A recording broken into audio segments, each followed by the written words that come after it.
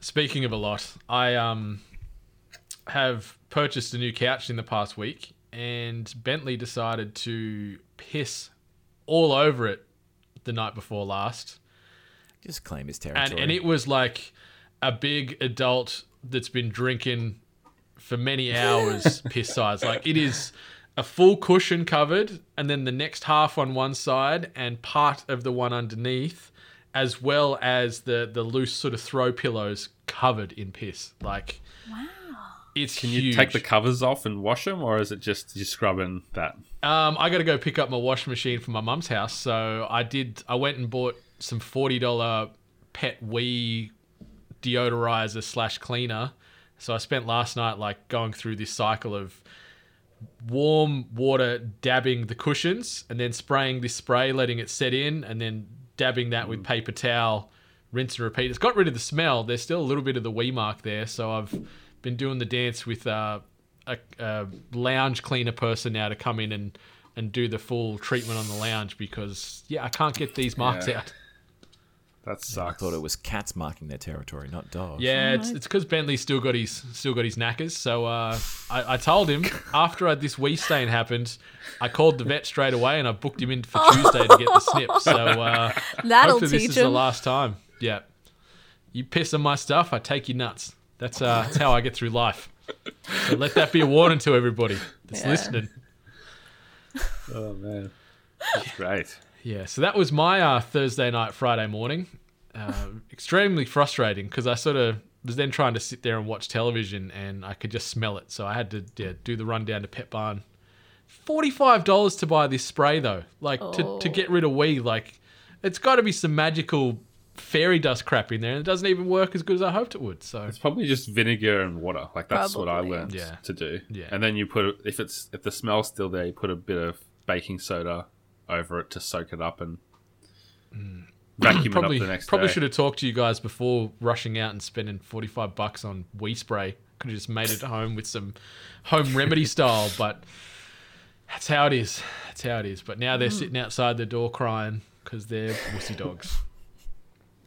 You're doing a lot more crying Yeah. in a week or so. Snip, Hell snip. yeah. I can only imagine how that'd feel. What, getting snipped? Yeah, and then like dealing with the recovery pain.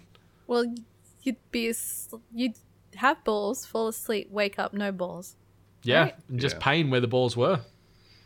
and light itching because of stitches. Yeah, I know a dude from the gaming community that got circumcised the other day, and he's like mid-20s. That was weird. What?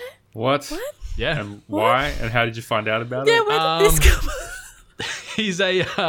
he's a mod for a streamer that we know, and Okay. he had to sort of take some time off from modding and whatever else because he had to go to the doctors, and we picked and probed and found out he's getting the old foreskin cut off. Is it like a conversion Jewish thing, or Nah, is it just I think it was health thing? Right. Yeah, I don't know. I don't want to point fingers, but Yeah. we know what can happen in there. So yeah, happy for him to get that off if it's going to help him in the long term as far as health. Ali Maybe he's looks just a dirty terrified. man. Maybe he just doesn't clean his bits. I don't know. But it's weird. This is the second podcast I've been on this morning that's talked about foreskins. So yeah, you're welcome, listeners. That's it. That is it. But I think that's a great jumping off point to say hello and welcome to everybody out there that is listening to this episode of the 8-Bit Cast.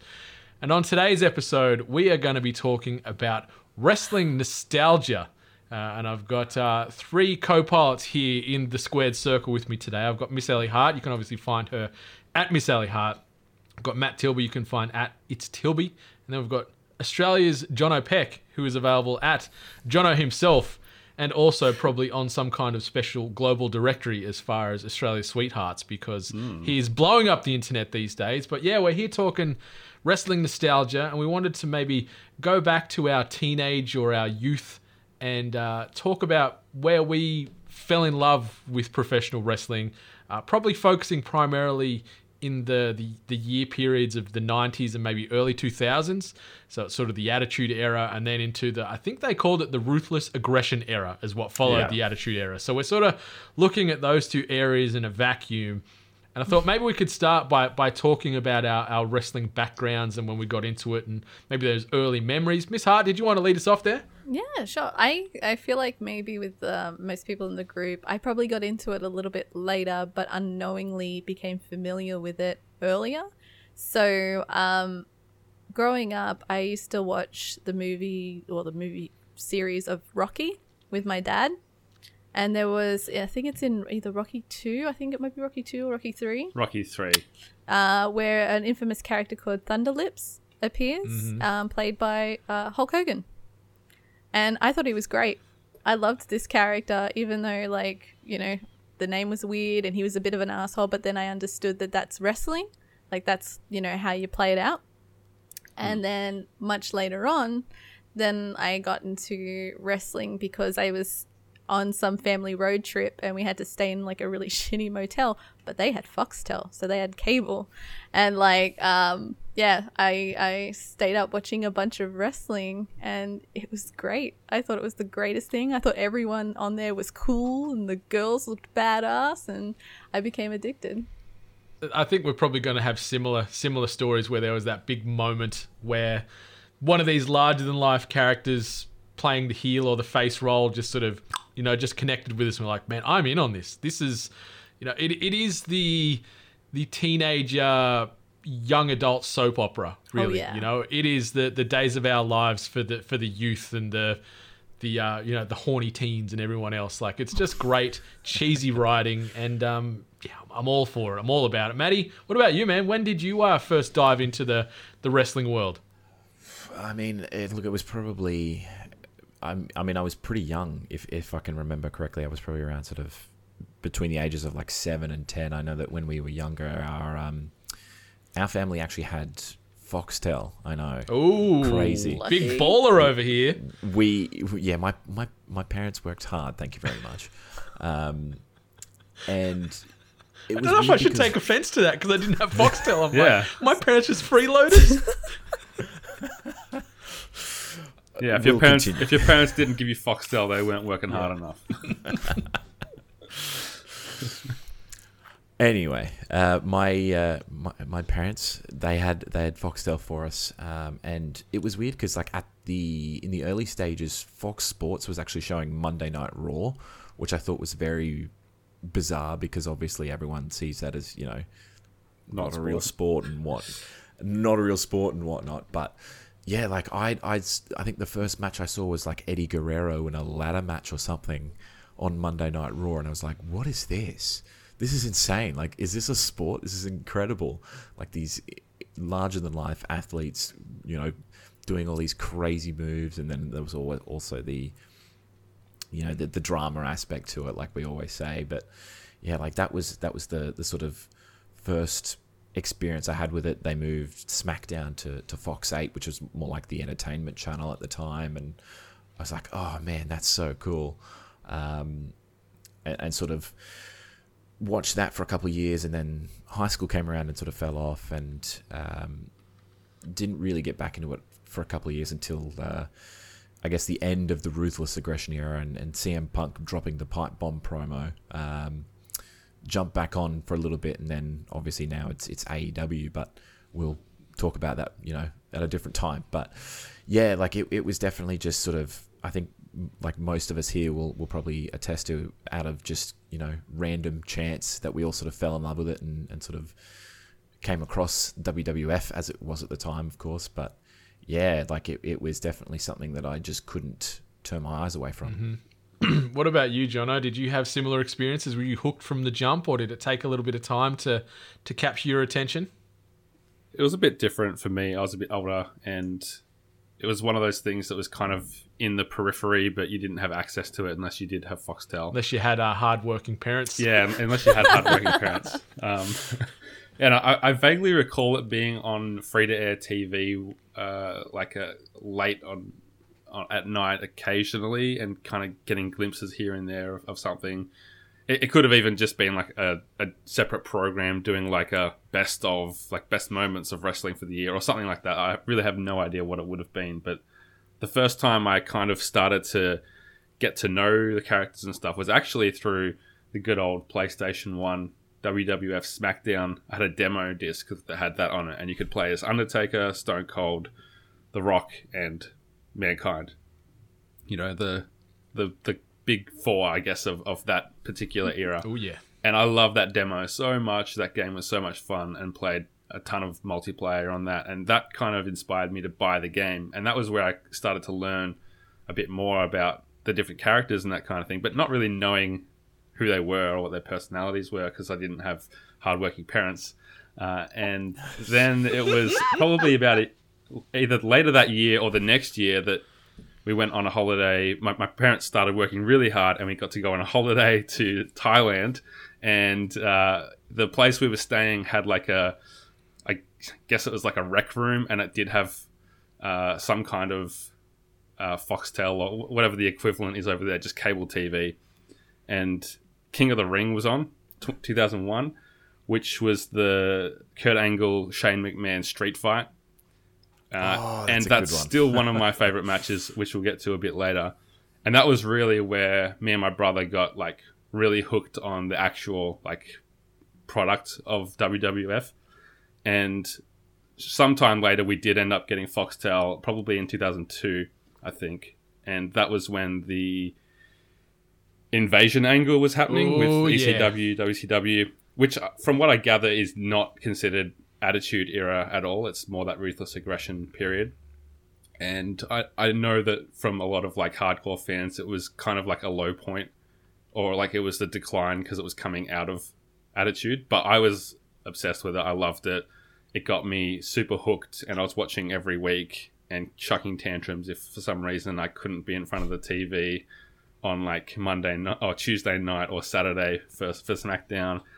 And I just absolutely gobbled everything up. I went into like the history. I got like the DVDs that showed you like, you know, all the classic matches from the 90s, and read a bunch of books. Like really this one here I pulled up is the Mankind. You can't see it because of my virtual background, but the Mankind Mick Foley autobiography, which I really think it's hard to imagine a better way to understand the 80s and 90s eras of wrestling, and from everything from like backyard wrestling and barn shed wrestling through to Japan and WCW, WWF. Like the career of Mick Foley is really just quite an amazing story in and of itself. But the understanding that I think that book gives you of how the industry works is fantastic. And that was really my peek behind the door into how it all works and how that all goes. But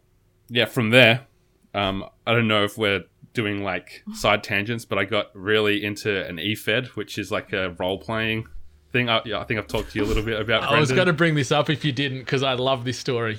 Yeah. So for people who don't know, the SmackDown games had like these create a character systems where you could, you know, put in. Obviously, we know what create a character is now, but back then it was a pretty new thing, and there was message boards where you could go in and find out like, okay, layer 27, and just basically instructions to make characters that weren't in the game. So you could make like Bret Hart in a WWF game, for example. And from going onto those message boards, there was like a partner website, which was an eFed. It was called FIW, Full Intensity Wrestling. And it's basically an online federation of people who are role-playing. And I didn't know what D&D was at the time, but there is actually quite a bit of crossover, because you'd create a character, you'd join one of the two shows in the brand, and you would role play each week like a promo. So it would be either like a backstage vignette, or you're out in the ring calling out someone. And there's people who acted as like the bookers, and they would plan shows every week. And there's writers who would write the show every week. So there was a full written event. That's so awesome. And it was like, you know, you have your entrance that you've written out yourself, and then the writers with the moveset from the characters that you created will put a match together, and whoever did the best promo would win that week. Wow. So that was FIW, and that was a big part of like getting me into creative writing and stuff, which has obviously become a big part of my life as an adult. I was gonna say, it's like this is gonna be the inspiration for actually writing a book. FIW. Yeah, but it was awesome. Me and my brother were both in the same league, and I created a character called Fozzie McQueen, who was basically an Aussie pub brawler who had caught some wrestling on TV, and his whole gimmick was that he thought it was all pansies and idiots, and like, why are they doing these weird moves where they're like wrapping their legs around, like, just punch him in the face, just step on his nuts, you know, like It's a brawler. yeah, he was like, I've been in a pub fight every other weekend and I've never seen someone do a drop kick. Why would you do that? So he was a great heel, and just being the fish out of water made for a lot of comedy, because most of the people in the league were like Americans or British people, and they just thought like everything about him was hilarious, calling people bogans and like not understanding half of what I was saying. So I ended up actually becoming, this is going to be a weird flex, but the first dual crown champion of that federation, which united, it was like the undisputed champion basically. I had like the belt from one show, and then I won the belt from the other show and defended that a few times. Yeah. What was your finishing move? Was it just like you punched him in the nuts or something because you're a bit of a brawler? Was it really simple like that? The finishing move was called the stubby holder, and it was basically where, similar to like the mandible claw that Mick Foley did, where he shoved his hands inside their mouth, except he would just like grab their like neck and just like rip at it, like just pull it until like they choked out. And then he had a move called the hip and shoulder from hell, which was just like a shirt front in AFL. What else? The one wrestling move that he learnt was called Blood on the Southern Cross, and it was some kind of like awesome pile driver, like an STF pile driver or something. And yeah, that was pretty much it. Like, the way that I wrote him was that if it was anything technical at all, like a suplex or something, then he wasn't going to have any of it. It was all like rough and kicking them while they're down and punching them in the face, stepping on their neck and that kind of thing. God. Is the John O'Peck with a violent side. yeah, especially embracing the full heel persona. Like that's a surprise because everyone knows that Australia's John O'Peck is one of the most wholesome individuals on the planet. So seeing him fully embrace the Aussie bogan heel persona is fantastic. It was good fun. Yeah. Is FIW still kicking around? It is actually. And recently someone, I don't know if it was, I tweeted about it or something, and someone that runs the Twitter account saw it, and I was like, oh, I remember you were hilarious, you were awesome, and Fozzie was so great, and blah, blah, blah, blah. Is Fozzie in their Hall of Fame or Yeah, whatever? actually, if you can find it, and there is like a Hall of Fame, and Fozzie McQueen, if you type Fozzie McQueen, it might come up with a couple of Chris Jericho articles, because that's like the background was like Fozzie was Chris Jericho's band, and the front man's character was Mongoose McQueen. So I just combined those two. So it might come up with him, but it should come up with maybe a dead link to FIW and the Dual Crown Championship match or something. But it's there, and there's a Hall of Fame, which I found out I was in. I was pretty chuffed about that. That's awesome. It's bloody That's brilliant. awesome. That's one of the best wrestling stories I've heard. We should get one started. 8-bit EFED. It's just a lot of work. Yeah, man. that's like It so much sounds work. like it's a lot. Especially if you're one of the bookers, having to script and write all that and work out how it's all going to play. That's a lot of hours. And Well, the thing about it was actually my first sense of an online community as well, because it was all these people who love wrestling, and there was like out of character boards where you could just talk about anything, like music and whatever. And I got introduced to so many cool, movies and shows and music and things through these people who were a bit older than me at the time. I was like 14, 15, 16 years old. And just met a bunch of people online for the first time that, it was back when like it was kind of scary to talk to people, but we had MSN Messenger and we were always like talking to each other and learning how to use like Photoshop off each other and that kind of thing. It was just a cool little community of people who were into the same thing. And some of the people I've actually ended up like meeting in real life, which was also really weird at the time. none of them had any vans by chance, did they? No. Luckily. And then like one of them sent me like a VHS tape of like all these old wrestling matches, like like Japanese wrestling and all this kind of stuff that I had no idea about or no access to. So yeah, from that aspect, it really was kind of a precursor to the online communities I'm in now, where there's that shared love of games and that kind of thing. But yeah, definitely grew out of wrestling a couple of years after that. I remember like getting I think it was Royal Rumble 2004, and just paying for it and watching it and being like, I think I'm done with this. Like, we probably all have had a moment where we tapped out, so to speak, on wrestling and realized that it wasn't doing what we wanted to, or we had other interests that, it's a pretty time consuming thing to follow, isn't it? It really is. And I guess my journey followed similar paths to yourselves. Got into it really young. I remember first watching early WWF. It was like on like Wide World of Sports on like a random Saturday like afternoon or something like that, and seeing when Sting was still in the WWF in his first early run, and he had the the bright paint and the bleached hair, and seeing dudes like Sting and Hulk Hogan and a lot of those guys from the early 90s, and like a lot of the weird characters like the Doink the Clowns and stuff like that, when they went full, everyone has to have a ridiculous backstory and stuff like that. So I fell into it in the early 90s when I would have been 6 or 7. Just loved the machismo and the over-the-top just insanity of it all, and really just followed it from then really hard out for probably 10 plus years on the back of that. And sort of sadly my parents weren't hard workers, so I didn't get the Foxtel experience either. But when we moved house to another area when I was a kid, one of my best mates lived across the road from us, and they had Ozstar, which was Foxtel for the country people. Yes. Yeah. And so I'd sort of get them to record on the old VHS of a nighttime. Like I'd get them to record Raw for me and SmackDown, and then we'd watch it together after school. And then with the pay-per-views when they were on, I'd get them to buy, like we'd buy them and get them recorded. Or sometimes I'd just play hooky from school and go watch it at my mate's house. Often when he'd still sometimes go to school, so he'd just give me a key to his house, and I'd sit in his house and watch like WWF pay-per-views when I was a kid. And just really got into it. That was stressful, like trying to tape a pay-per-view that ends up going for like 3 or 4 hours. Oh, yeah. So you have cycle the tape over. Tape. Yeah, like WrestleMania 18, like it was Austin versus like Scott Hall, and he did like a stunner, and then like I noticed my VHS had stopped recording, so I had to quickly shove another thing in the VCR and hit record. But yeah, sorry to interrupt. Yeah, the WrestleManias were always obviously the 3+ hour marathon, so you'd need to have a secondary tape ready to roll. But yeah, I had VHSs out the wazoo of Raws and SmackDowns and just about every pay-per-view for the better part of 10 years. I reckon I had a couple of hundred tapes in the house of pay-per-views and stuff, and I got my uncle into it as well. He's 7 years older than me, so when I first started watching, he was in early teenage years, and I was sort of 7, 8 or whatever else, and so we'd watch it together. And then we formed the CWF, which was the Kuma Wrestling Federation, which was like a backyard wrestling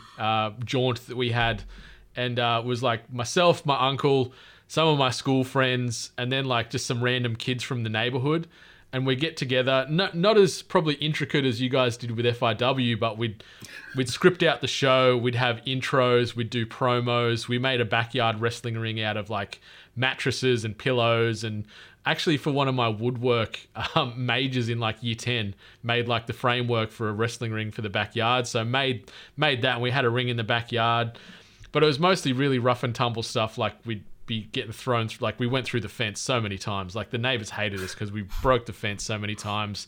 We were like, it was just that real, like just crazy teenage fearlessness, like jumping off the roofs all the time. Like, we'd fuck ourselves up pretty heavily with injuries, and like, jumping off the cars and pulling a lot of tricks and like proper moves. Like we like worked out how to do like suplexes and chokeslam, everything as safe as possible within reason.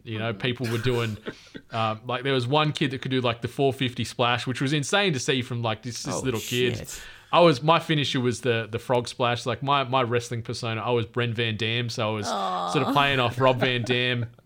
The height of originality. Yeah, so Brent Van Dam was my character. I've mentioned it on other podcasts. My uncle was Captain Holiday, and so he'd come out to like this luau music, and he'd have like the Hawaiian shirt and the lei on. He'd sort of come out doing little lei dances, and then there'd be sneak attacks. Like I remember I had a real acoustic guitar, And as anyone that's watched a wrestling match knows, there's a fair chance that there's a guitar in shot, it's going to get broken on someone's head. The Jeff Jarrett just over the head. Yeah, and I broke my acoustic guitar over my uncle's head in one of our like hardcore Falls Count Anywhere matches. And there's a lot of screws in the body of that guitar, and I punctured his head like with a couple of screws here on the top of his head. So then there was like blood coming down. We didn't break character, we kept going, like we kept wrestling and saw the match through, but it got pretty hectic. Like there was some real injuries, like a few broken bones here and there, a lot of cuts and bruises. And what was the end game? Like, did this get filmed? This was all filmed, yeah. So we had a film crew as well. So we had the intros and everything. We had someone working the camera.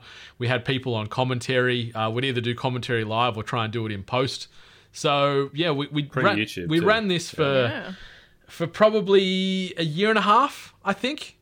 But then, just got too much and, we all got too concussed. time consuming. Yeah, and people got injured. Like it was We're all pretty laid hectic. up in hospital and couldn't record the next episode. Yeah, so and that sort of blended in parallel. Like we did, like myself and a few other friends, we had like a Jack-Off spin-off that we called Spoonhead, which was similarly Jackass, you mean?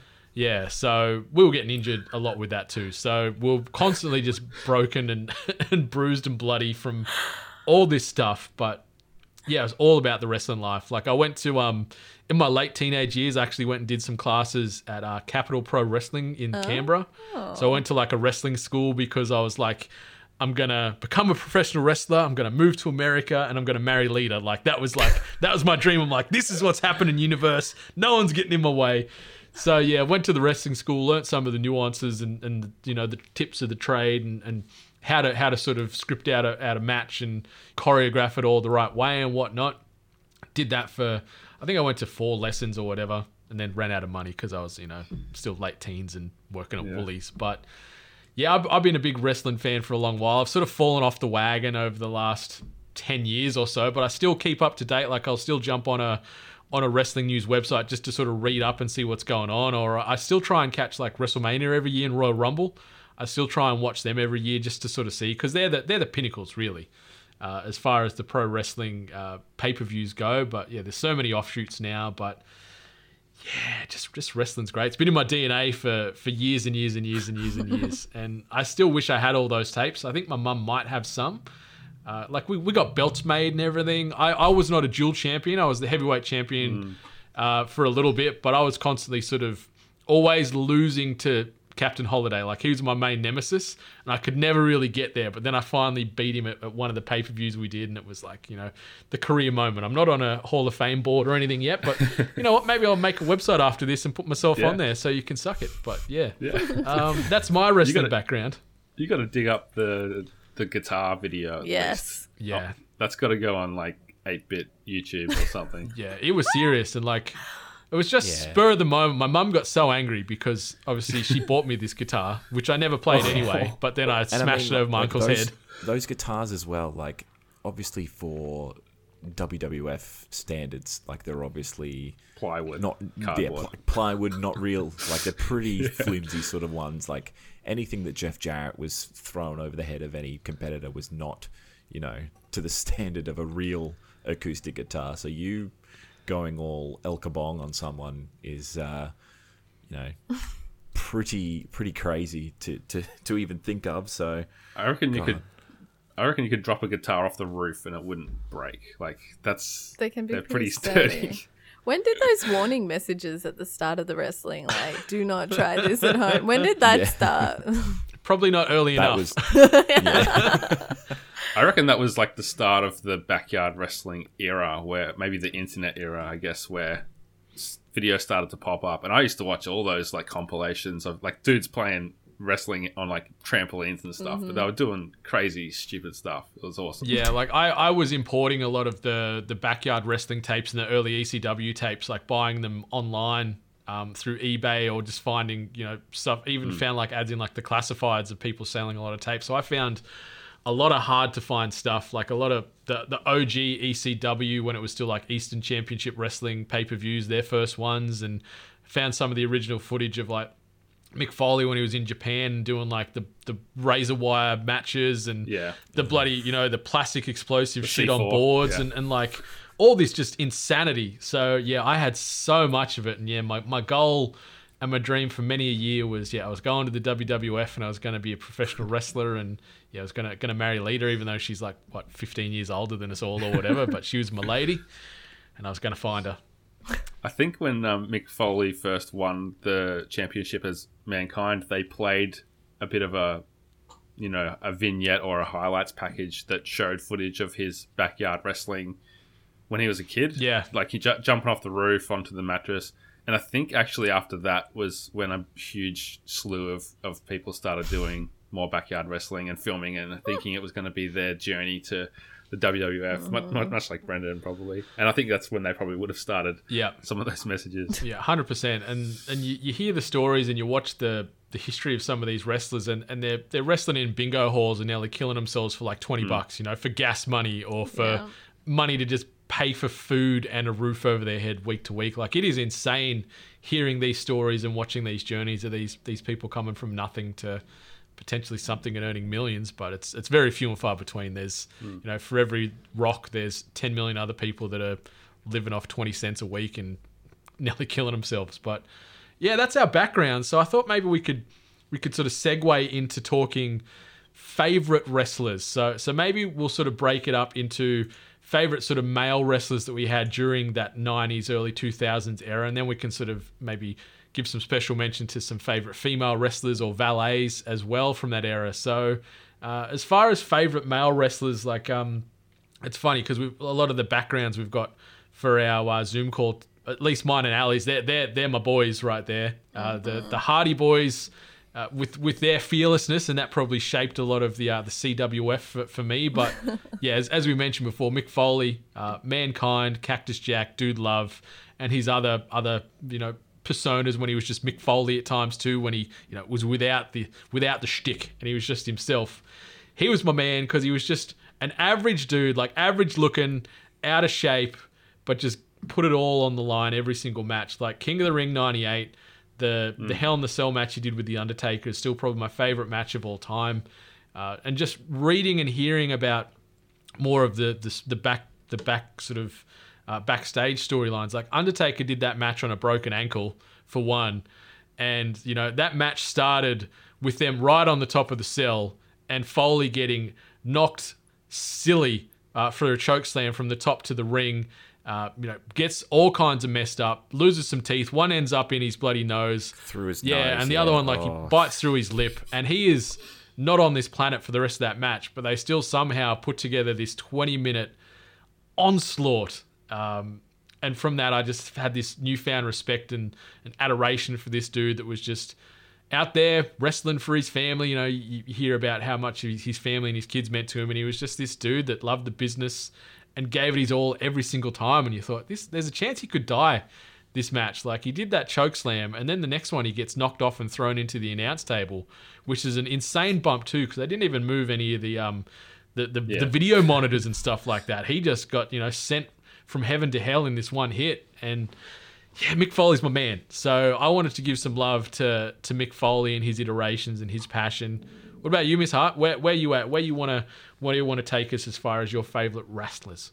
So, unfortunately, I've got this angle where it's going to be girl crush, So, gorgeous looking men wrestling. So, but specifically seeing the Hardy Boys and seeing what they did, like their theme music, it was pumping, got you excited. They did the most craziest stunts. And I had a big crush on Jeff Hardy.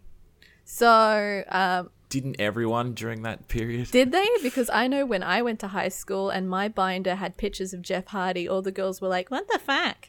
So they're all, Jonathan Taylor Thomas is so much better looking. Ugh, he's wearing eyeliner and nail polish. That's weird. Why is his hair so long?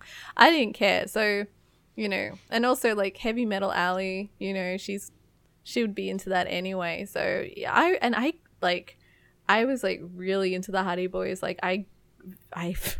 Shit. I found out where they lived. Okay. He waited outside their house. I wrote the messages. Yeah. I held up a boom Cut box. pieces The of plot my thickens hair. about moving to America now. That's just stage one of the plan. You're going to It's Carolina. just a long, elaborate plan since my early, teens. Breaking into the Hardy compound. Oh God. No, and plus we all know that he's a far throw of being on this planet Earth anymore. So that's long gone. But yeah, like that's essentially where like the peak of especially my wrestling fandom was just absolutely fascinated with the Hardy Boys, specifically Jeff, and a weird crush on Kevin Nash. Oh, Okay. That is weird. Diesel. It is a Sexy. bit weird. I guess, long hair. I don't know. I can't explain it. Everybody had long hair. I don't know. I can't explain it. Do you still find Kevin Nash a bit sexy now in his Yeah. older days with his short sort of Grey military silver fox hair and stuff? Yeah, he still goes all right. I'm pretty certain, though, he was in, like, Magic Mike, though. And He was, yeah. Yeah, he was. He was pretty ripped in that. Yeah, It's like, but fair it play was to him. kind of sad, too, because he was, like, an aging, drunken stripper. Yeah, so I'm just like, this is a little bit sad. But either way, I guess, I got to He see was that aging side. in The Punisher as well. He looked real old in that He looked too. weird in that though. Like Yeah. he looked very odd. But like that's kind of where my fandom kind of sat. So I've got that like kind of girl crush element to it, and obviously psycho killer crush to it as well. So there you have it. Did you ever utilize the cut up stockings? Did you wear them at all? I wore them like when I did a bit of a change up in my CWF attire. I rocked the stockings for a hot minute. So I had the metal ball chain, Oh, yep. and I had the fishnet top, and the big thick like belt with like the studs on it, and like baggy black pants. So I guess I kind of leaned into the Hardy Boys and took a few elements from Leader as well. Like, so that's kind of like where my fashion was heading as well. I was super cool, guys, I promise you. Yeah, I wasted so much money buying stuff from the WWF shop back in the day, especially with the dollar conversion and the freight to Australia. Like Oof. I'd blow my work my work check, like my paycheck, instantly on like 3 t-shirts and a VHS, and it'd kill me. But then I'd be happy for 5 minutes. Then I'd be sad that I'm broke. What was your favorite from the WWE shop at that point? Depends on, like, I had a bit of Hardy Boys gear. I remember I had like a lime green Hardy Boys t-shirt with the HB logo in the middle. Yeah. Did you have I the wasted little money pendant? and bought the necklace Yeah. with the pendant because I was rocking some beads and some studs and stuff throughout my early years as well. But I think one of my favorite shirts I had a Kurt Angle shirt, and it said "You suck" on the front, and then on the back it said "It's true, it's true." And I'm like, yeah, like I was rocking that a bit. I like during those teenage years, when you'd go and you'd see a lot of these shirts where they were like sort of snarky slogans. Like I remember I bought a shirt from Paddy's Markets. Do you remember the brand called Porn Star that was out for a little while? Think so. No. They grabbed a lot of pop culture, like shots from like movies and TV shows, and then put like random slogans on it. Like I remember I bought a shirt, and like I cringe thinking about it now, but it had the Fonz on it from Happy Days doing like the Fonz thumbs, and on the above it it's like "I fucked your girlfriend," then it's like "Ee," and like I shirts think I like know that. what you're talking about, yeah. Yeah, and I for some reason I thought that shirt was like, I think sit there and think about it now. I'm like, you're a dickhead. Where did you wear that, though? Probably twice. Like trying to be cool, hanging out with friends. Yeah. Yeah, but anyway, Nice. I digress. I'm back. What about you, Tilby? Where you at? Where's your love for the wrestlers? Who you want to bring to the table? Oh, I mean, look, if any sort of young kid watching Raw or SmackDown for the first time, it's got to be The Rock. Like, it's so crazy to think that this was the pathway for him to be, literally the biggest movie star on the planet. Even like in his early days when he was rocking the $5,000 shirts, unbuttoned, super long sideburns, and you could, and the sunnies as well. Like you could even sort of see how his tones and his mannerisms sort of changed from his early years where he spoke really slowly. The Rock did this and spoke in a tone of voice like this, and then he sort of gradually, sped it up and got a little bit more, I guess, entertaining. Electrifying. A little bit more electrifying is probably the better way to say it. But like, I think the first piece of merch I had was like a pretty sort of like cheap or like fake shirt from a market in Brisbane that was like was a design of The Rock on a black shirt, and it was him in his like really expensive $5,000 shirt with a microphone in hand, and like anytime The Rock had a microphone in his hand, you'd know some crazy shit was going to go down. He was going to call someone a jabroni, tell them to turn it sideways and stick it straight up their candy ass. Like, for me, like that was just like the most crazy shit for like a 7 or 8 year old to ever hear. That was like the start for me. Like as I got a little bit older, I loved Edge and Christian, just being like absolute comedic shit heels, just walking around playing the kazoo and the 5-second pose and all that sort of stuff. Like, and then even like, it was so funny because obviously they're a bunch of douchebags at that point, but they still managed to sneak it out in all of the crazy TLC matches with the Hardys and the Dudley Boys and everything like that. Like, Kurt Angle was pretty funny at that period. He was also a bit of a comedy dork who could still out wrestle you, any which way you could. But like, yeah, there were so many. Like, I could easily go on like the Undertaker as well, DX, as my picture would probably show. But like, yeah, the sort of the vibrant characters that you had in wrestling in that period were so crazy. And even though it's not as crazy as the larger than life sort of early 90s WWF with Hogan and Macho Man, it's still like there's so much character to it. I just love it. It just went full gimmick at the back end of the 90s when you had pimps, you had doctors, you had police officers, you had all these weird people that had these backstories you're meant to believe in, and then you just have dudes like The Rock. Like, it was just this crazy juxtaposition of I loved it. Yeah, but it all worked, and that's the best part about it. Like, I know wrestling's a lot more grounded in probably present day. You got a few living caricature characters that are still doing the rounds and whatnot, but for the most part it is just more relatable everyday people that are on the screens now, as opposed to this undead icon or his brother that survived a house fire and whatever else. They made him a suit. They made him a businessman, corporate suit person. Yeah, and now he's like the governor of Tennessee or one of the cities. County, Knox County. That's right. Like, Glenn Jacobs. I just love that. Like, one of the most popular wrestlers of all time is just a guy who loves to drink beer and hate the guy he's working for. Yeah. Like, amongst this sea of people who are larger than life and have all these crazy gimmicks, like, it's just this guy, this simple man who just wants to, be a guy and hate his boss who got over so much.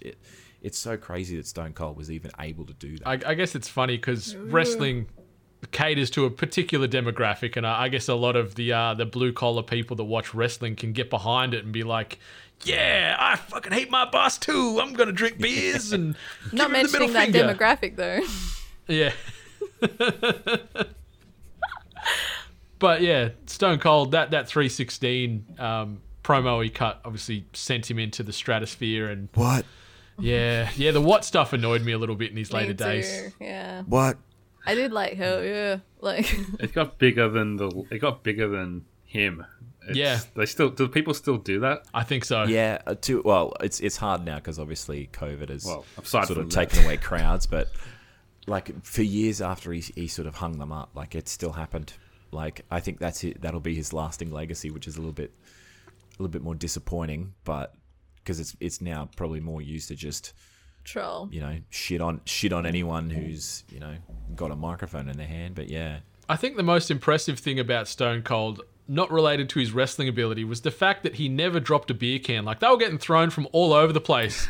And he'd be catching one in that hand, then he'd have one in that hand, he'd catch another one in the same hand. Like, he'd always catch them. Like, I was amazed at that. Like, put him in the slips for, the American cricket team. He'd do great. Like, he never dropped a beer.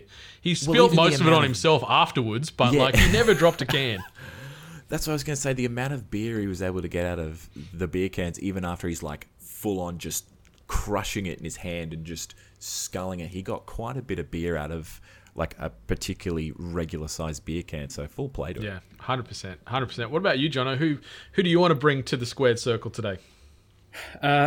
it's kind of two different people that I want to talk about. And the first one, like if I can meet any wrestler, like my favorite personality in it is Mick Foley, as I talked about his books that I really enjoyed, and just his down to earthness and his relatability and his sense of humor.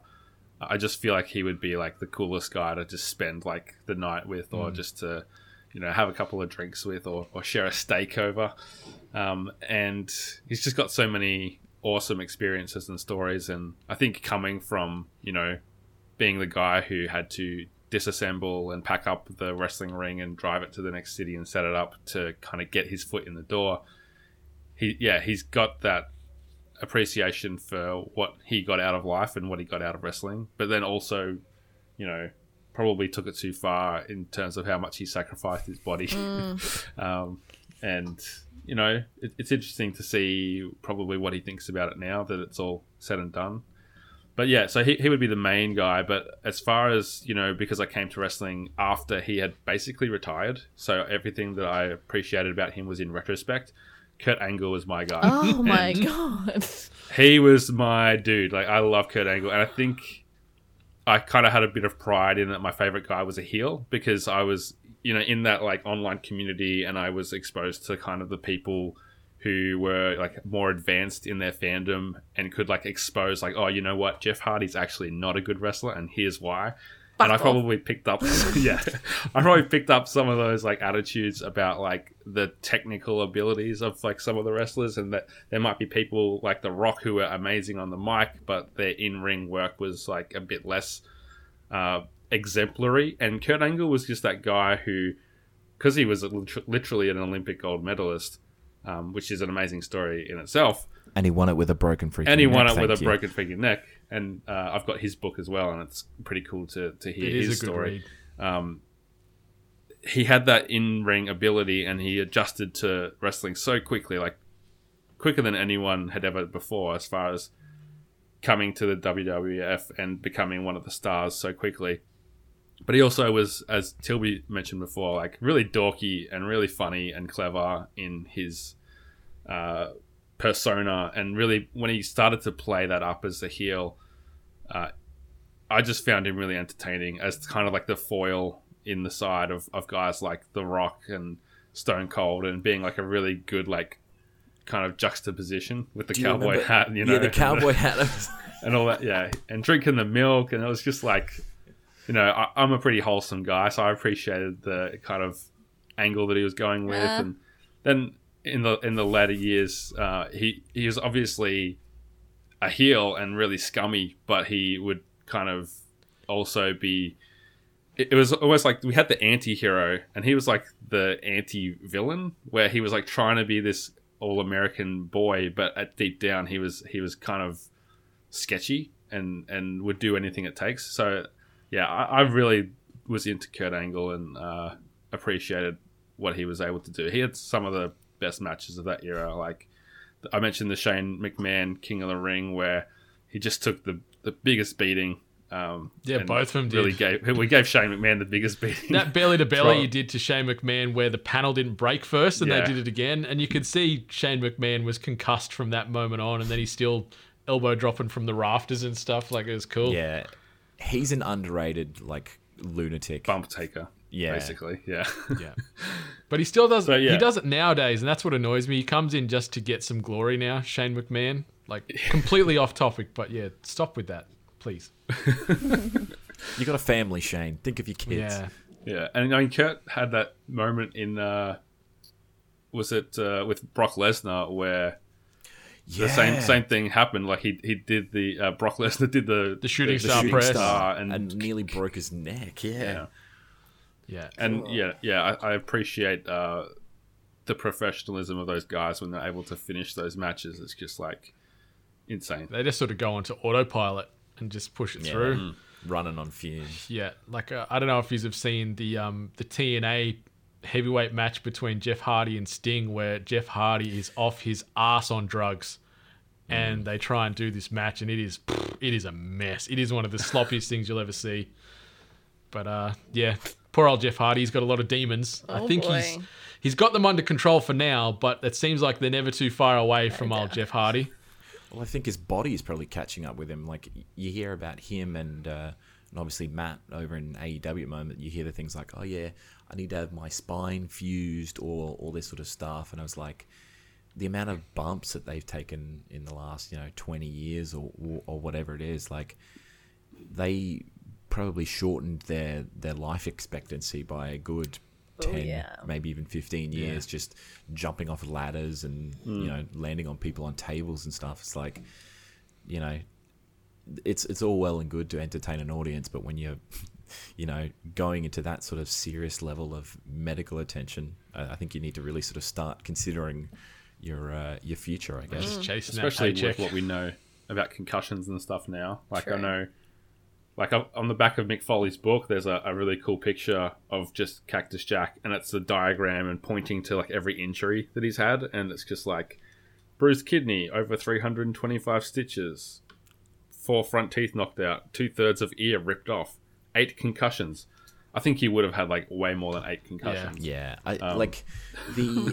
because it's obviously different now, because, like, obviously back in the Attitude Era, chair shots over the head were just like common play. Like, you could just go to town, and of course there was that match between The Rock and Mankind when I think the I Quit match when The Rock hit him over the head, I think 22 times. And it was in that documentary, I think it was Beyond the Mat, and there was like they had footage of Mick Foley's wife, like in the audience, or like kids and kids, like backstage, and they were just watching their husband or their dad just like being absolutely wailed on, and they were like crying, and and they get backstage, and Mick Foley's like, yeah, look, it happens, but there he is with like almost a huge dent in his head, and there's just blood everywhere, and it's like, God, there was problems with that. I don't know if you hear the story, but like, The Rock wasn't meant to do all that stuff. Yeah, they went a bit off script with it. Because Mick Foley had his hands cuffed behind his back, so he had no way to, like, usually they put their hand up and they kind of do that, and Mick Foley kind of prided himself on not doing that move and just taking a chair shot. But when you've got your hands cuffed, he couldn't even like move his body with it to kind of reduce the blow, and he took like something like 5 or 6 in succession, like bang, bang, bang, bang. And that wasn't part of the script. Rock just kind of got carried away. So when I was reading The Rock's first book, I was like, okay, I'm really excited to read this part and see how he kind of justifies it. But there's sections of that book where he goes into character, and it's just like, The Rock did this and The Rock did that. And it's like, he just glossed over it completely. But shout out to the Rock and Sock connection. That was one of my favorite tag moments in that era too. Those two were perfect together, and just Mankind when he was more humanized Mankind instead of the creepy guy that escapes the asylum and is down in the boiler room and whatever else. Like, he's just a dude wearing a mask having fun, and that's some of the best comedy as well from that era, especially in wrestling or anything. So I wanted to also give a bit of a shout out to Chris Jericho. I think when he came onto the scene as Y2J, that was huge. Like, that debut on Raw where him and The Rock cut that promo, seeing two of the best talkers go back and forth live on Raw, that was huge. And like, obviously Jericho's still wrestling today in the AEW. He's looking a little bit worse for wear. Like, the age is starting to catch up to him, and he's starting to get a bit of that melted leather look. And but he's still a hell of a talker. Slowed down a little bit in the ring, but just some of the moves he brought, like the Lion Salt, was something pretty new for mainstream wrestling audiences, because he spent a lot of time in Japan and whatnot. So he had a few sort of arrows in the quiver that were fresh, and just every one of his promos just felt like it was perfect. And even in his later years when he was like, you made the list and stuff like that, like he was so wise. And just some of these wrestlers, to be able to have that audience in the palm of your hand and get them to cheer or boo on command, with depending on what you're saying, like, it's such a rare trait. And well, it's like there's two things I wanted to say about Jericho was, I mean, the first one being the fact that he was able to sort of constantly shift his persona or his style with every time he came back. Like, he was long-haired Jericho with the full tights, and then next thing you know, he's like walking around in suits and wearing the old wrestling like wrestling togs and whatnot, and then next thing you know, he's coming out in jeans doing like hardcore stuff, and it's like every next time you saw him, he was constantly evolving with the times, and then obviously went to the list of Jericho and all that sort of stuff. Like the way he was able to evolve and constantly keep moving with the times, sort of, I think is what kept him, I guess, culturally relevant in the wrestling scene, which is hard to do at the best of times. And number two, he's got to be up there for one of the best wrestling themes of all time. One of the best intros, I think. I wasn't huge on his theme music per se, but I think when it was all packaged together and it was the countdown, and then he's standing there with the arms out, and he'd have crazy light show jacket things going off and stuff like that. I think it had just this cool swagger. And when he was undisputed champion, and he'd stick out one of the belts, and then he'd stick out the other belt. Yeah. It's and he was such a great heel in that 3 or 4 month run as undisputed champion, because I don't know if you guys remember when that happened, but I was like, no way. Yeah. He was the dark horse. He was the last person you expected to first ever undisputed champion. It was Jericho. Yeah, because it was up against Rock, Austin, Kurt Angle, and I, being a big Kurt guy, I thought he should have had it. And it was just oh man, and he had it right up until WrestleMania. All right, so great. Maybe we shift gears and pay a little bit of special attention to the female wrestlers and the valets of that era. Obviously, female wrestling has changed a lot since this time. It is more so now about being a good mat tactician and putting on a good match, as opposed to tits and ass. Really, is what they were selling in that era. Really, it was just sexploitation. I remember that. It was just girls in as little as possible, showing off as much as possible. They'd occasionally have some matches. A lot of the times it was bra and panties matches, bloody jelly matches, all these ridiculous things. And some of the storylines on the back of that was pretty rough. As a younger kid, you're probably a bit blind to the context of some of that stuff, and you're just looking at it for just, women in bikinis. But when you get a bit older, you go, Jesus Christ, they put this on television?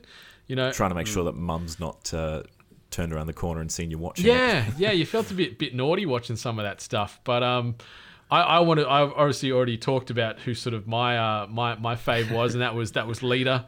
So yeah, seeing her debut with bloody S.A. Rios of all people, just this little luchador fella, and then she jumped across with the Hardy Boys, and they were one of the best groups through that entire era, and even now today, they were just perfect together. And the fact that Lita was a high flyer as well, she was up there doing moonsaults and getting all kinds of crazy and risking herself as well, as opposed to just being the eye candy that some of the other women from that era were known as. She really broke down that barrier for female wrestling. Her and Trish Stratus, I think, and their sort of impact on that the mainstream was huge. And but yeah, Lita still rocking and rolling now. She's like a front woman for a band. She still pops up occasionally in the WWE and whatnot. But yeah, I was in love with her from at first sight. I was like, my God. And as I said, I was going to marry her. I was moving to America. She was my wife to be. She didn't know it at the time, but yeah, I was marrying her. Sadly, that didn't play out. But no, that's life. But yeah, shout out to Amy Dumas and all she did is the leader character in the WWF. See, something about the Hardy Boys makes you psychotic and obsessive. Yeah. See? It's just part and parcel. Yeah. But I think you just hear that first note drop in their intro and it just gets you going. Mm-hmm. It's one of the best intros still to this day. Mm-hmm. Yeah. That gets you pumping. And the feedback as it builds up. Yeah. Who's jumping in? Who's sharing some other thoughts on the female aspect of the 90s and early 2000s? Tilby, what do you got for us? Jump in. I'll do it. Man, it's got to be Trish Stratus. I mean, the fact that she was put into a tag team with both Test and Albert to be known as T and A, the creative genius. I just love the fact that she was able to evolve from, was people saw her originally as that eye candy and sort of became arguably, one of the best women's wrestlers of not only that company, but probably of all time. She was a huge trailblazer for that sort of wrestling period. And, she was just everywhere. Like you said, Lita and Trish were the two, front runners, and then it was just daylight. There was nothing there underneath that, which was a bit of a shame for the women's division at that point. Like, they obviously had a women's title, but it's like, if you've only really got two women to really compete from it, you've got to start, bringing in people like Stephanie and all that sort of stuff, and it sort of cheapened it a little bit. So having someone like Trish who obviously put in the time and the effort to really evolve and come alive as a women's wrestler was such a huge thing for not only the Attitude Era, but like the Ruthless Aggression Era at that point, where she really sort of made her name for it. But yeah, she was fantastic for me. There's something about that cowboy hat too that she was rocking. I was like, goodness gracious me. Are there cowboys in Canada? There's a few. Oh yeah, There's actually, a few. the prairies, right? I just want to also bring to light, just before Jeff Hardy probably reached his first breakdown, they were trying to do a love story between Jeff Hardy and Trish Stratus. Like, he saves her and kisses her, and there was this moment. I was pissed, by the way, so I always hate Trish Stratus from now on. That's my man, Trish. Tits McGee. But I just always remember that moment, and I was like, oh, what is this? But then Jeff went, and then I'm sure my interest started to fade. I also want to point out I do like Lita. Like, Lita's fantastic. But I also have my love for a character called I'm gonna see if anyone remembers her, like Victoria. Oh yeah, brunette woman. She was good in the ring too. She was bit feisty, very angry. She was like her whole thing was that she was like psychotic. Like, she was like, she was obsessed with winning, and then she would pick fights, and she'd just be obsessed with making that person's life hell. And I just loved her psycho nature. Also, Tattoo was her intro music. Oh, that's right. That's right. So, and it was great. I just loved that intro, because it was the line from the song of "Have I Lost My Mind?" and it would echo across the arena, and I'm like, that is so cool. So if I really wanted to model myself off any kind of female wrestler, it would actually be Victoria. I loved her. She was badass to me. I'm going to take a punt and say that Jono is going to mention Tori Wilson. Look, I'll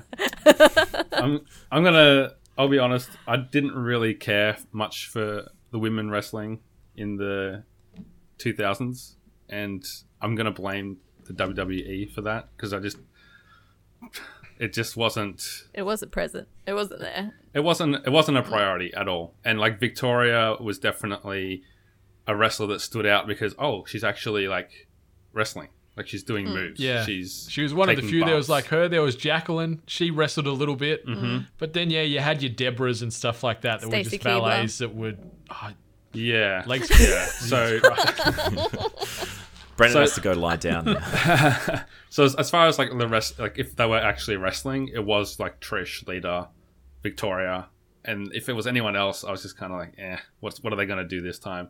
And yeah, it's so cringe to think back, and even at the time, I was kind of embarrassed about the way if it was a Tori or Trish doing a promo, they would the camera would start at their feet or something and pan up, and it was just really, and the crowd would go ooh or whatever, and it was just very through the lens of Vince McMahon's it's insane libido that we were seeing all these people. Remember the storyline where he had Trish stripped down into her bra and panties in the ring, and then get on her hands and knees and walk around and bark like a dog, like her boss is making her do this in front of everybody, so stuff much like that. You're my cringe. God. Times have changed. And there was the whole HLA action, hot lesbian action, and it was just where's my parents? I hope they're not home, because if they walk in, it's I'm embarrassed to be watching this, even without anyone knowing about it. Stacey Keebler's special move was her literally showing her ass crack and panties. That was her move. She would distract people. That was bad. Mm-hmm. Yeah. Is that how she got George Clooney? I forgot about that. And then she lost him. Yeah, but yeah, he's married to a lawyer or something now. But I actually was a fan of Stacey, because I was just she's obviously gorgeous, but I was also why is she hanging out with the Dudley Why Boys? not? What's the connection here? The Dudley Boys were my favorite tag team in that era, and I was I love the Dudley Boys. Why is she hanging out with them? Like, they never really made any attempt to explain, like, is she, like, their sister, apparently? Is she think that they're funny? It was personality? just If you female read the, foil. like, Dudley That's all it Boy was. lore, it's weird. Like, oh, they're all like a traveling family and like a traveling. Yeah. And it was like, if that's the case, and she's a part of the Dudley Boy stable, it's like, does that mean is the sister or something? I was like, what the hell? You can't Like read they- too heavily into a lot of the storylines that are thrown at us in the wrestling game. Like, Yeah. and then they took like things from real life and put it into the shows. Like, Matt and Lita were dating in real life, and then she cheated on Matt with Edge, and then they put that into a storyline, and then made Edge and Lita have sex in quotes in the middle of the ring. Like, they got a bed in there and jumped under there and stripped down and like shit like that. Like, it's insane. Yeah. It really is insane. You know, Val Venus getting his penis cut off. Just all these weird things that make no sense. Choppy to pee pee.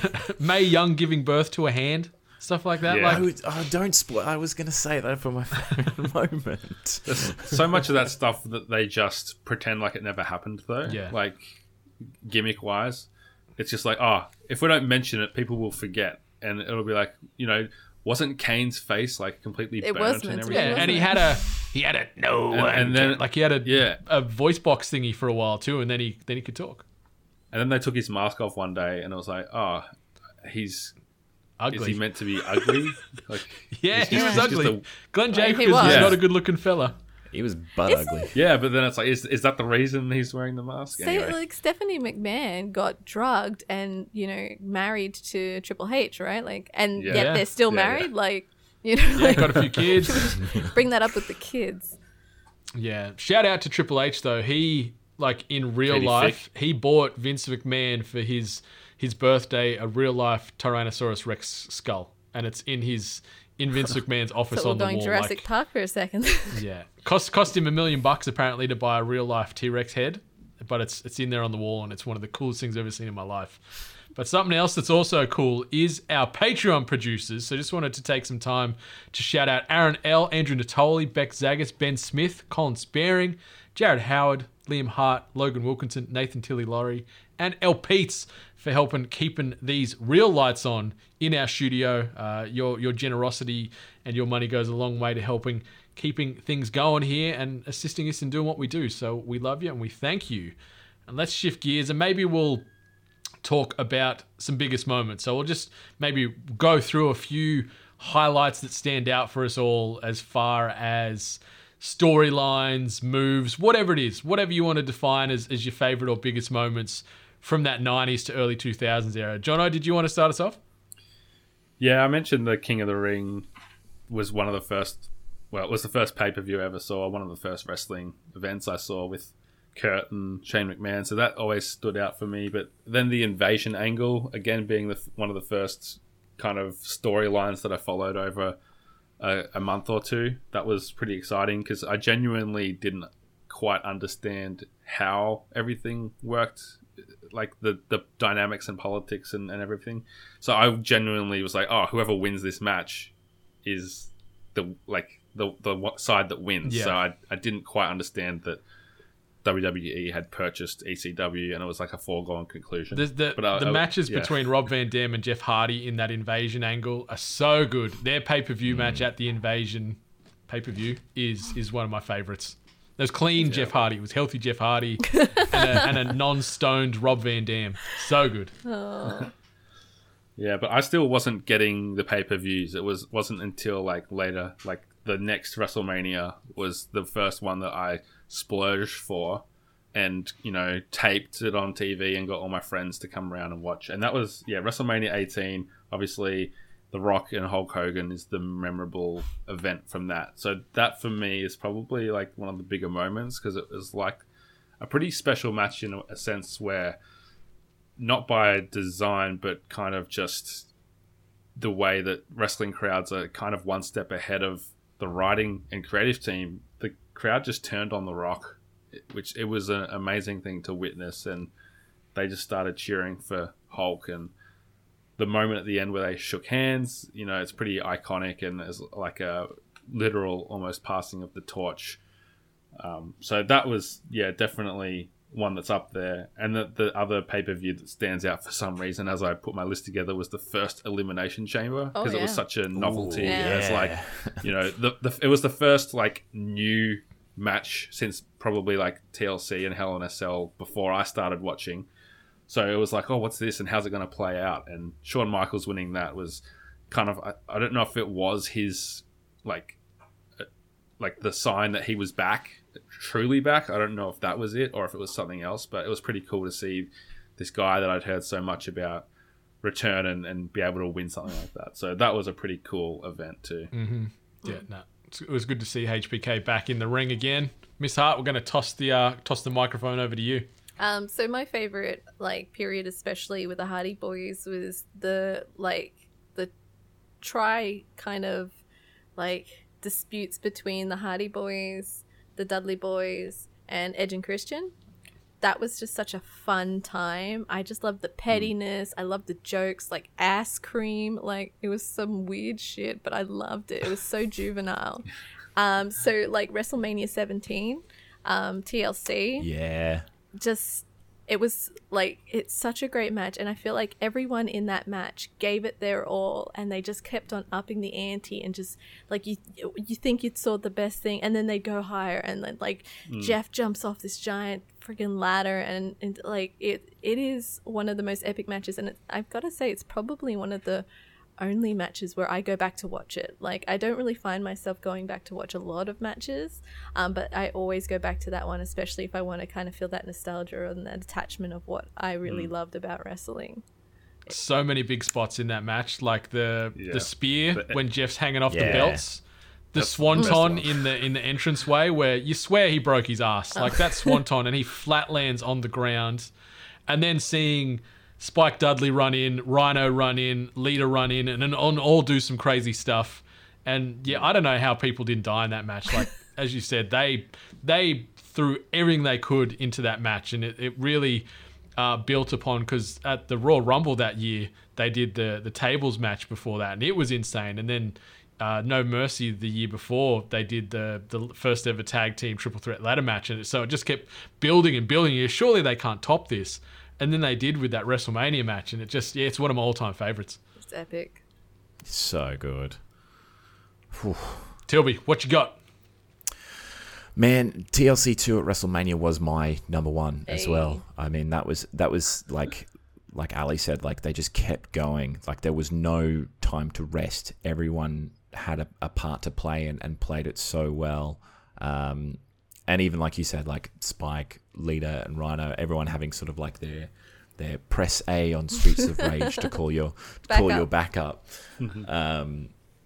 That was it was so intense, and for someone like me who was just getting into wrestling at the time, I was like, holy shit, they're doing all of this stuff that I've never even seen in a wrestling ring. This is insane. In a pay-per-view that is obviously regarded as possibly the best pay-per-view of all time, that for me stands out as possibly the best match. It's insane. I've got some other favorite moments. Austin driving the beer truck and showering The Rock with beer, and then obviously, as Jono alluded to earlier, sort of referencing Kurt Angle driving the milk truck and showering the Alliance in milk. So good, so good. And it was just he did the beer, the milk carton, banging them together.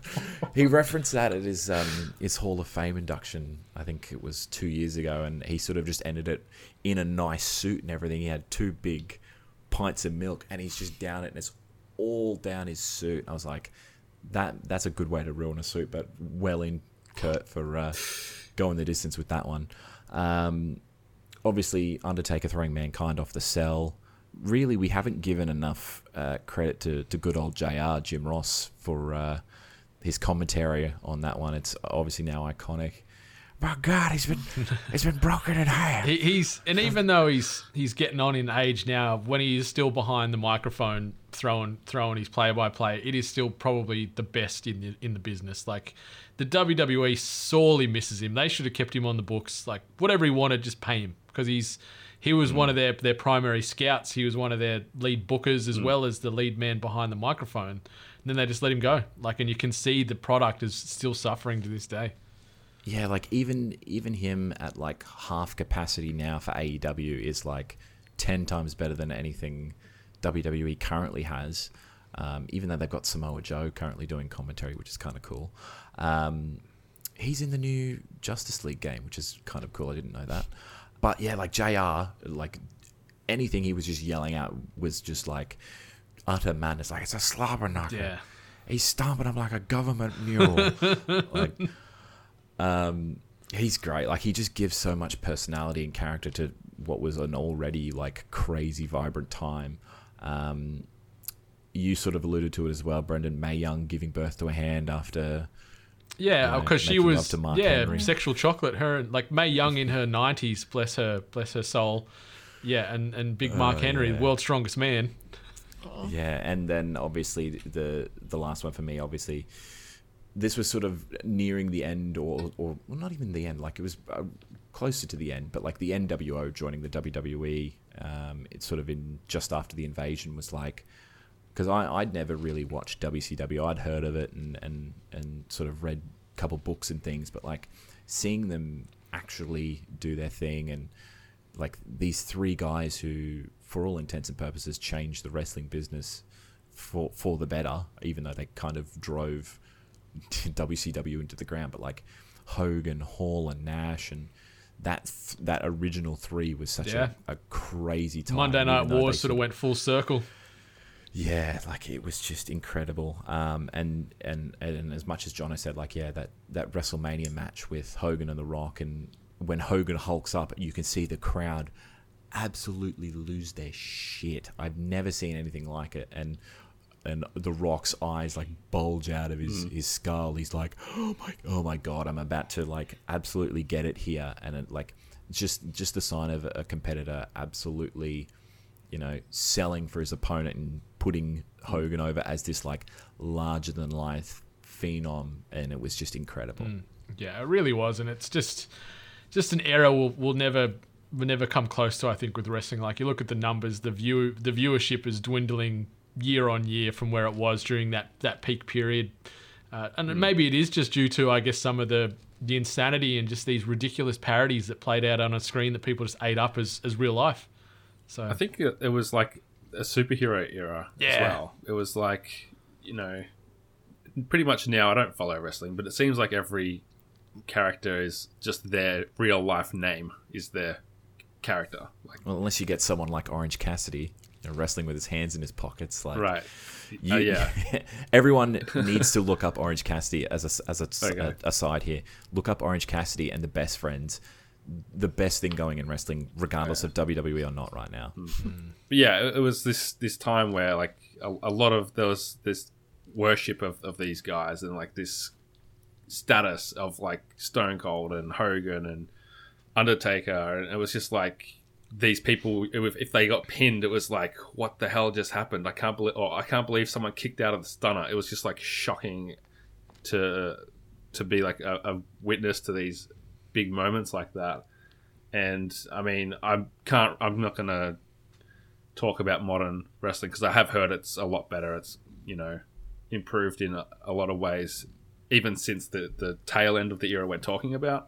But I think as far as people just losing their mind, when you've got those guys that came up through that era and out of that era into, I guess, a more down to earth, a more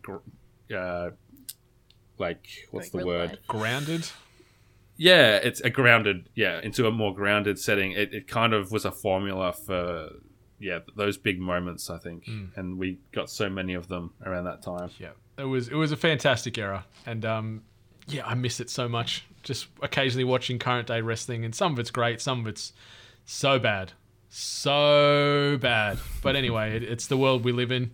But yeah, I thought maybe we could finish up with a little bit of a game component. I like doing stuff like this, and the way it's going to work is I have 20. Yeah, I got 20 intros from wrestlers from the 90s and early 2000s.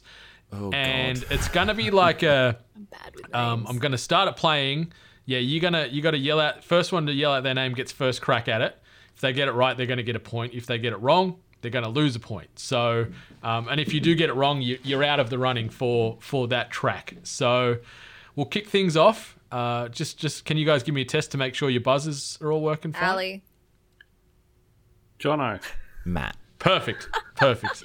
All right, let's kick things off with this little ditty. See if you can get it. Remember, first name in gets it. I'll pause the track. You can say your answer, and then we can keep it going if you get it wrong. But let's start it off with the first one. Mamacita. Jono.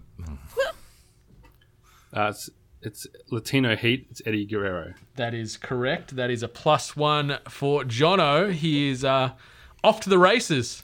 Okay, number 2. Matt. Jono. Matt, what do you got for me? That is the Rated R Superstar Edge. That is Edge. 1-1. Ali, you're just behind, but you still got plenty of time to make up for it. The next one. Matt. That is Raven. That is Raven. What gave it away? Nice. I know some of them are pretty... I tried to avoid too many that said like their names and whatever else. Here's the next one. This one might be a little bit more difficult. I'm a bad man. Jono. What do you got for me? That is Rikishi. You are correct. It is Rikishi. Wow. 2 for 2. His heel turn. Yeah. The sunglasses version of Rikishi. Yeah. The sunglasses version of Rikishi is correct. Here's the next one for y'all. What does everybody want? Matt. Jono. The man in Jono's profile picture, it's Al Snow. That is correct. It is Al Snow. All right, the next one. Miss Hart, can I just make sure that buzzer yours is working? Ali. Okay, we got you there. Matt. What was that, Ali? Who you got for this one? I didn't hear it because it cut out. Oh, hang on. I'll play a few more seconds for you, No, Ali. So you give it can... to Matt. This isn't fair. I'll just give it to Matt. I don't want to be given a handout. Give it to Matt. Okay, who you got for me, Matt? That is the one Billy Gunn. That is the one, Billy Gunn. You are correct. All right, we're moving on to the 7th intro here. Matt. It's got to be D'Lo. Yeah. That is D'Lo Brown. These are some That is really D'Lo obscure Brown. ones for me. All right, the next one. This one hopefully might stump you guys a little bit. So let's see. I tell you, DX is gonna kick your ass right now. You think you can tell us what to Matt. do? Who you got Is for that me? X-Pac? That is incorrect. You are losing a point. Ooh. I tell you, DX is gonna kick your ass right now. And you're out of the running, Think you Tilby. can tell us what to do? Yeah. You think you can tell us what to wear?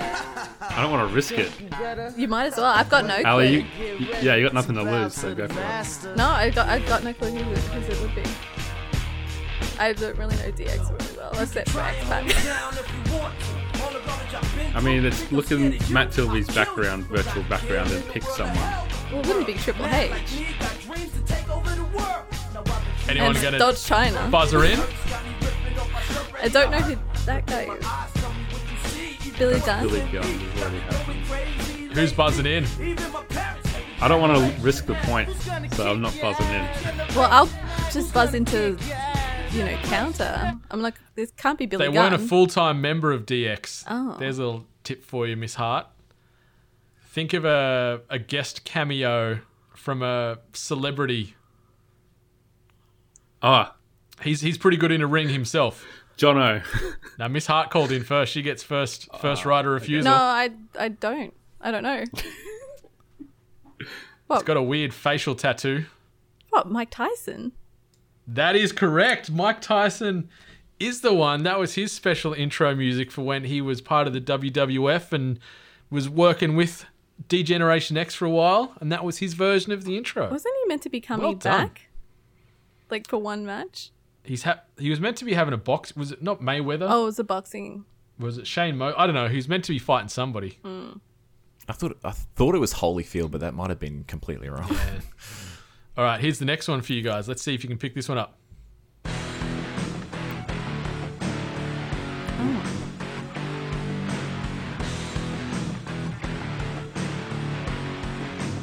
He's very no nonsense, this fella. Jono. I mean, this is a really big stab in the dark, but Hardcore Holly. Oh, that is incorrect. It is not Hardcore Holly. Let's get that going again.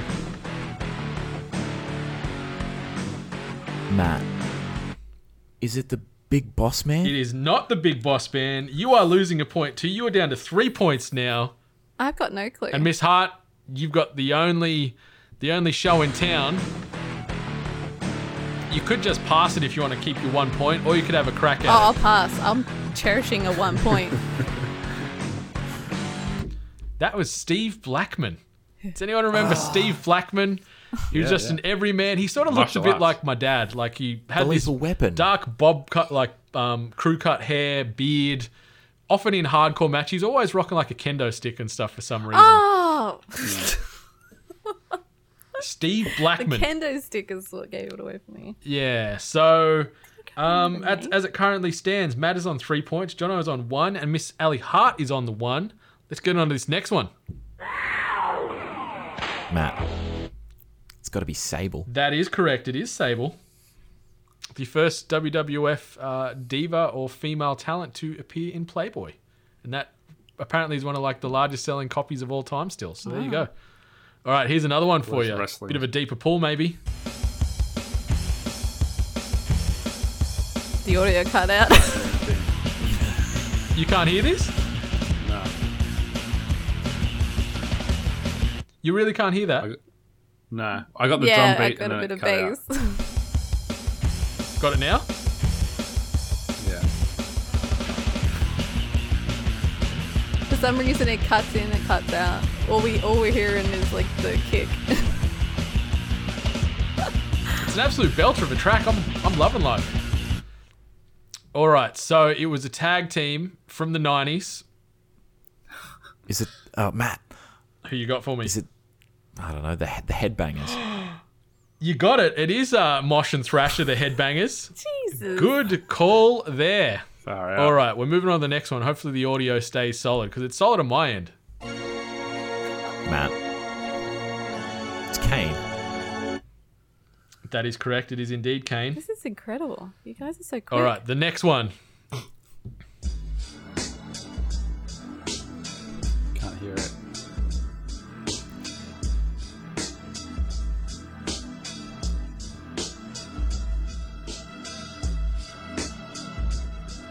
Man. He wore eye contacts. It's Viscera. It is indeed Viscera. You are correct, good sir.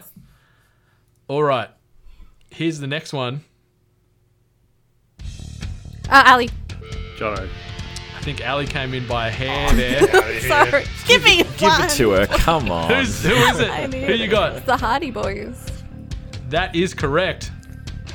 I would have laughed at you. You would have been like, no, I think you'll find It's actually Matt Hardy variant of the... It's actually track number 3 from Krusty Demon's Fire. Yeah.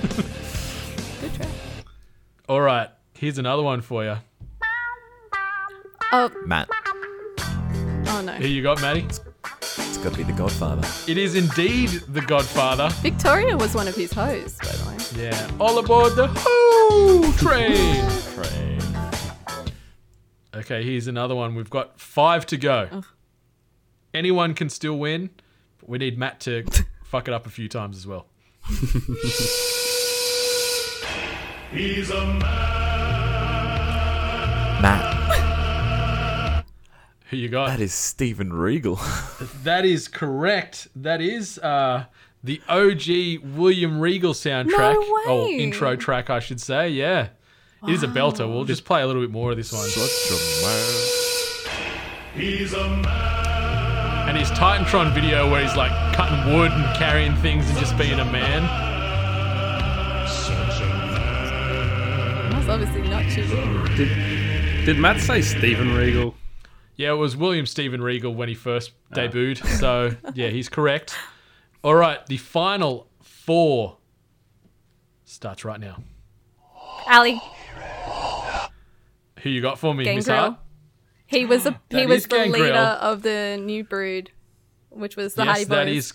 that is correct. Fangin' and banging. And he makes pornos these days. He's a producer and he's got a porn production company. Yeah. Yeah, to Google. Let's have a little bit more of this. It's just, yeah. And his intro was so good. It was. Coming out of the And he would ground, Rise out of the ground. spit the blood. Drinking blood. Okay. 3 to go. Matt. Gotta be the Dudleys. You're just no fun. You're ruining this game for everybody. I'll sit out the This next is 2 like and see what happens. Matt's encyclopedia of intro music. This is crazy. All right. The second last track. Jono. Who you got, Jono? Oh, Well, it's Yeah. Stone Cold. Stone Cold. Stone We're having some audio issues where it's like really low end frequencies coming through. For all 3 is Matt, is it the same for you? A little bit, but I can hear it sometimes. pussy. I wonder why, because it's coming clear on mine. I don't know. Wrestling themed spider sense with Maddie, so it doesn't count. That's it. And the last one in the Guess That Wrestler's intro track extravaganza. Matt. It's Taz. You were sitting these things out. You were so full of shit. You hear that? That's the sound of my. I couldn't help myself when I heard the beeps. It was just nostalgia for me. It is correct. It is Taz with 2 Z's in the WWF.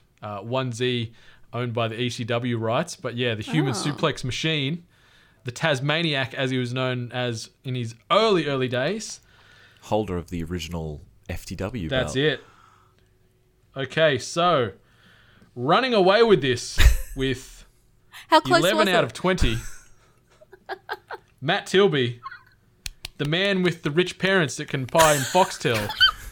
See, he had a leg up because he Yeah, had he had rich Foxtel. He knew all these intros intimately.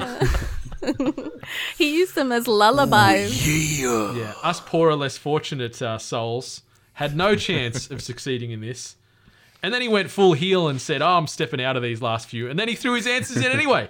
So he takes the W with 11 correct answers. There's so many bangers. There's so many I couldn't put on here due to not only internal memory on the Roadcaster, but also time constraints. But yeah, this has been another episode of the 8-Bit Cast where we've been talking wrestling nostalgia. Wrestling.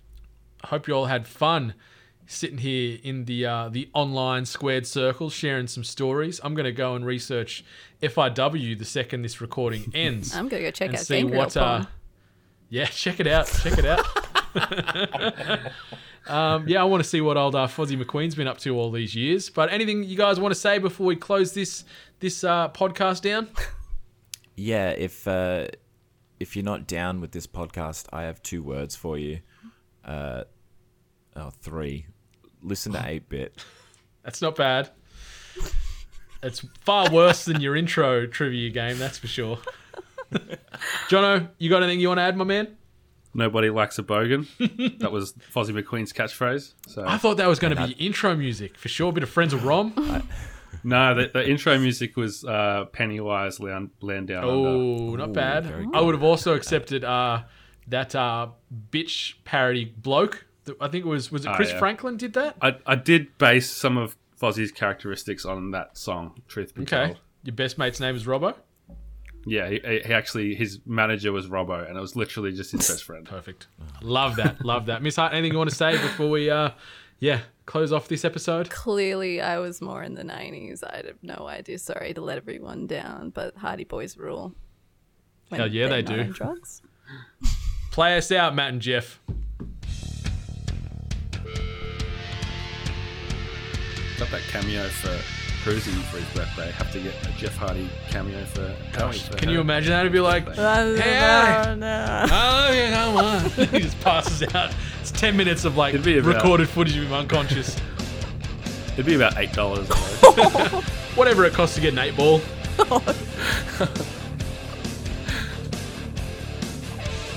Thanks for listening, everyone. Yeah, thank you. Share your wrestling stories with us. hello@8bit.net on the emails, @weare8bit on all the socials. Much love and happy Swantoning.